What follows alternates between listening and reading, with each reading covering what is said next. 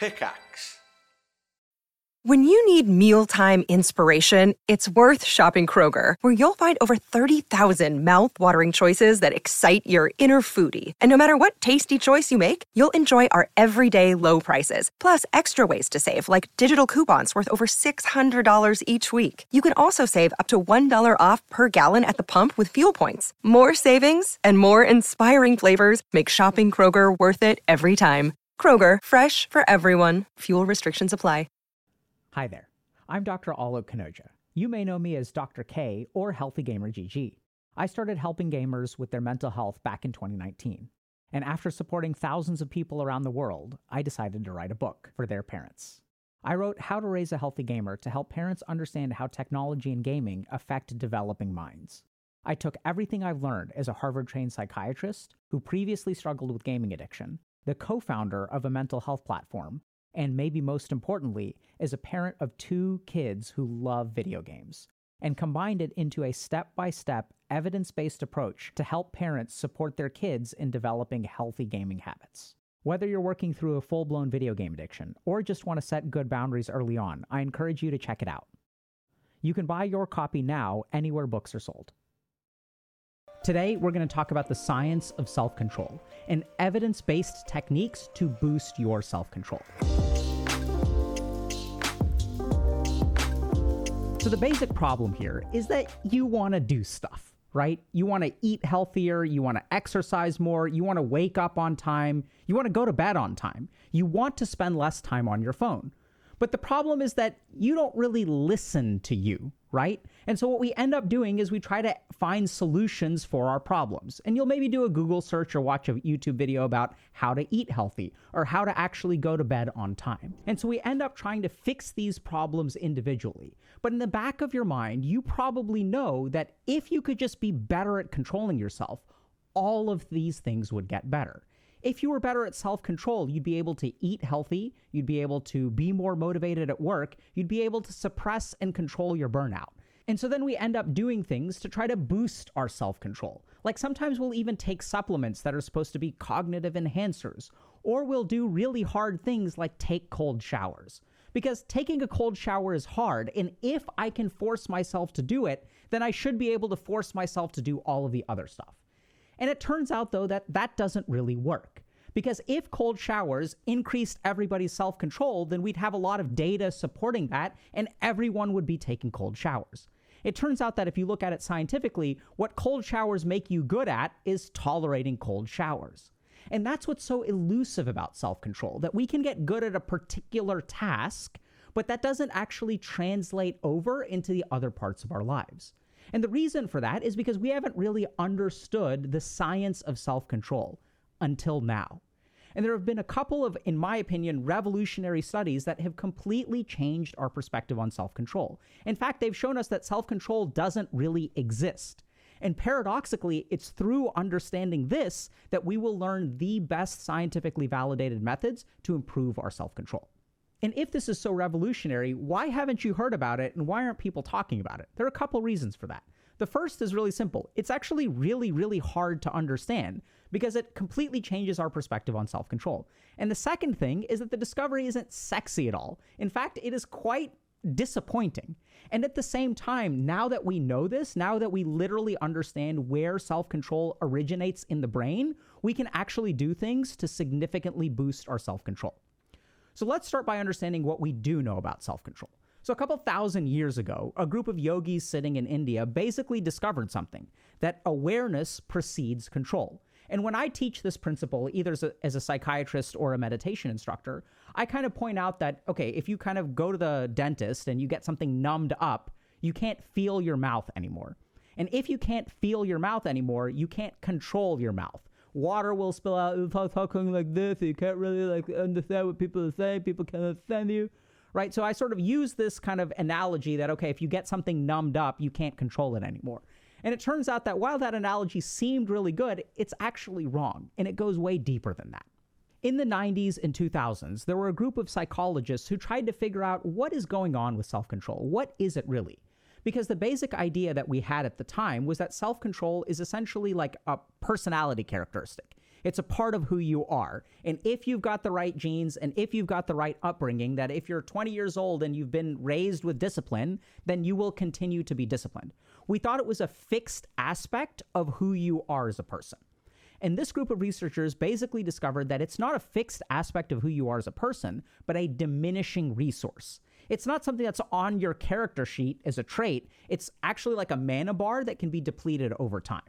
And this sort of makes sense, right? Because we kind of know that on some days we're able to control ourselves, but on days where there's a lot of stuff going on and we have to exert a lot of self-control, when I've had a really rough day at work and I want to yell at my boss and I restrain myself all day, at the end of the day, I can't bring myself to eat a salad. And I just order a pizza and I sit down and I'm just done with the day. So they basically discovered that the more self-control you exert, the more it depletes. And once researchers had figured out that it is a diminishing resource, naturally the next thing that they looked at is what diminishes self-control the most.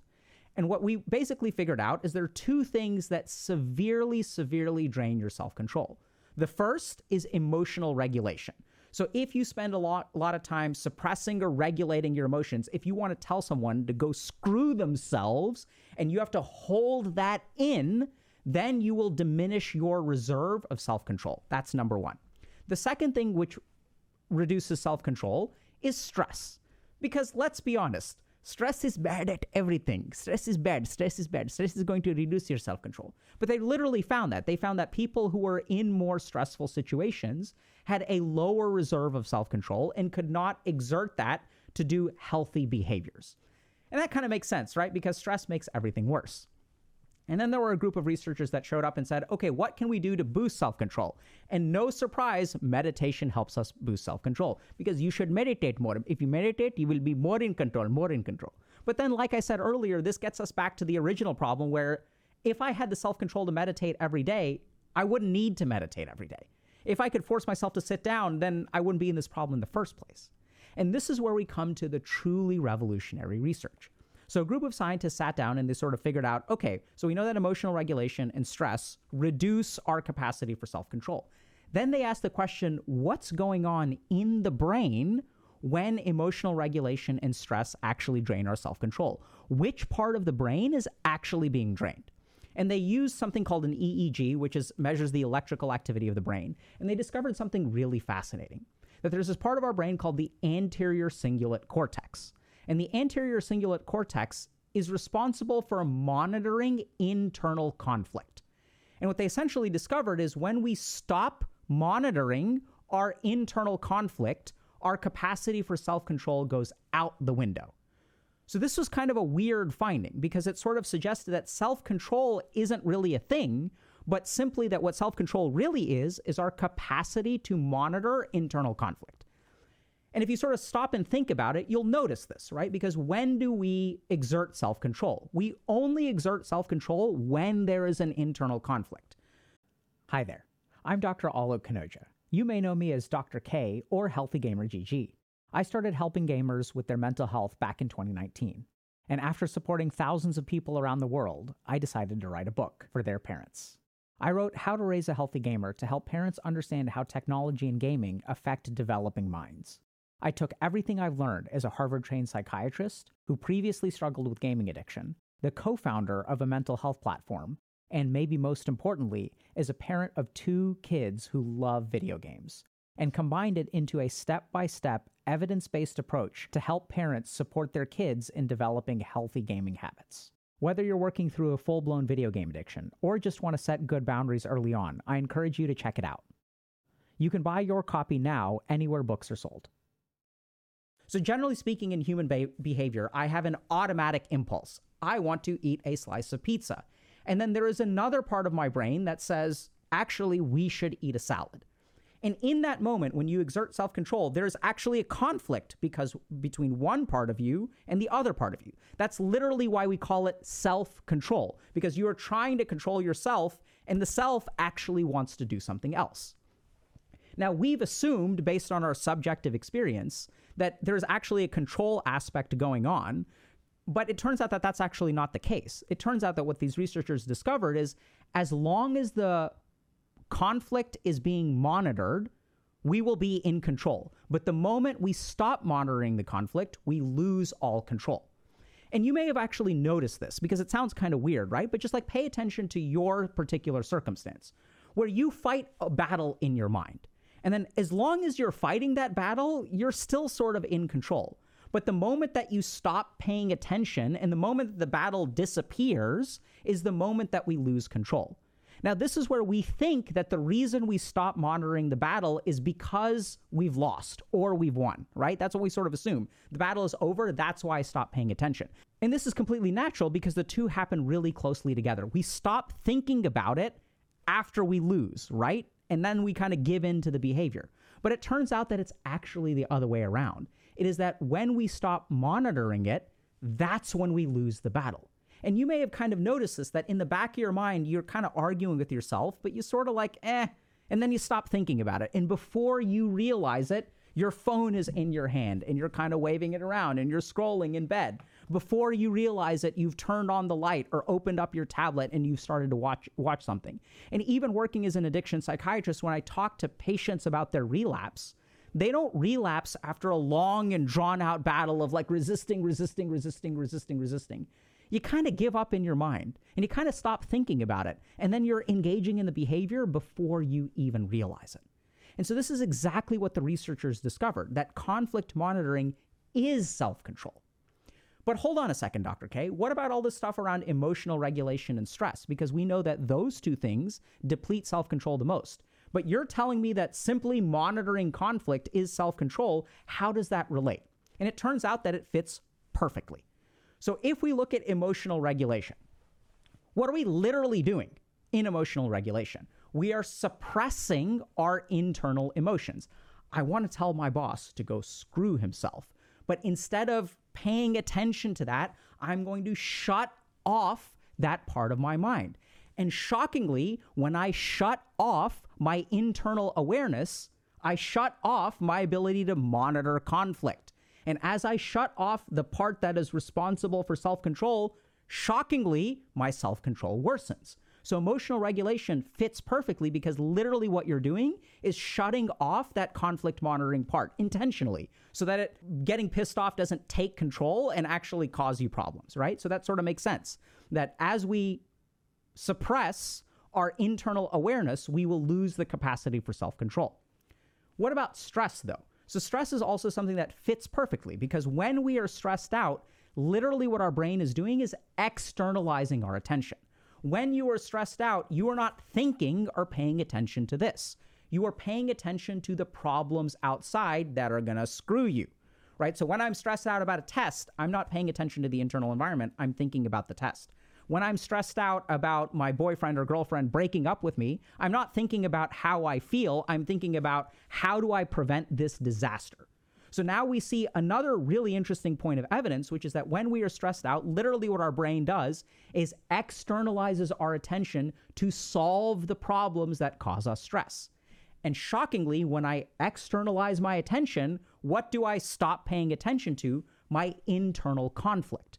So we actually see that this old research about emotional regulation and stress causing reductions in self-control fits perfectly with this model that conflict monitoring is literally self-control. And so what does that mean for you? A couple of really simple things. The first is that the more of your emotions that you have to suppress, the worse your self-control will get. And this kind of makes sense because if we look at addiction psychiatry, the more emotionally turbulent someone is, the more likely they are to use and relapse and not control their behavior. The crappier your life is emotionally, the more likely you are to give into bad behaviors. Binge eat, comfort food. When do you need comfort food? When you need comfort. When do you need comfort? When there's badness in here. So the first thing that we've got to do is learn how to alternately regulate our emotions. So this can be everything from going to therapy to journaling to taking walks. But what you need to understand is that you cannot improve your self-control if you are emotionally turbulent. That fixing the emotional turbulence is the same thing as improving your self-control. That's number one.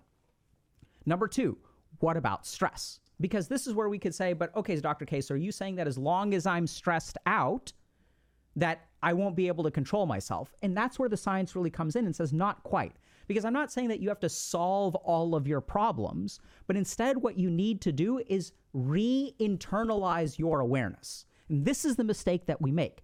When I'm focused on solving problems, let's say I have a final coming up and I'm afraid to fail it. What I start doing is stop paying attention to myself. I stop paying attention to my hunger signals. I stop paying attention to my fatigue signals. I stop paying attention to everything in here because I'm so focused out there. So it's not that you need to fix all of the problems in your life to gain self-control. It's that you need to re-internalize your awareness. So anytime you're feeling stressed out, try to take 15 minutes, 20 minutes, 30 minutes to just check in with yourself. Sit down or go for a walk and just ask yourself, how am I feeling right now? Just take a moment to literally re-internalize your awareness. Just pay attention to what's going on. And then you may say, but Dr. K, that won't be enough. Even if I pay attention, how do I start doing healthy things? And this is the revolutionary and confusing thing, is that the two are actually the same. Literally, all you need to do is increase awareness of the internal self. As you increase that awareness, you will be boosting that conflict monitoring system in the anterior cingulate cortex. It's not that self-control is separate from awareness. It's that the two are actually exactly the same thing. So as long as you can pay attention to your internal signals, literally your self-control will improve because the circuits are one and the same. What we subjectively experience as self-control is different from what is actually going on in the brain. So a good example of this is if I'm nervous, I will say I have butterflies in my stomach. But I don't literally have butterflies in my stomach. It is just the way that I subjectively experience nausea or anxiety or whatever. And instead, there's an actually discrete neuroscientific mechanism. And so if you kind of stop and think about it, the solution to getting rid of butterflies in your stomach is not to remove the butterflies in your stomach. It's to address what's actually going on in the brain. And so even if you accept that, you may be saying, okay, so I need to internalize my awareness when I'm stressed out. But then what? How do I exert self-control? And this is exactly why this is so hard to understand. You don't actually need to do anything else. That self-control and awareness of your internal state, specifically awareness of conflicts within you, is literally the same thing as self-control. And that sounds really confusing because subjectively, that's not really what it feels like, right?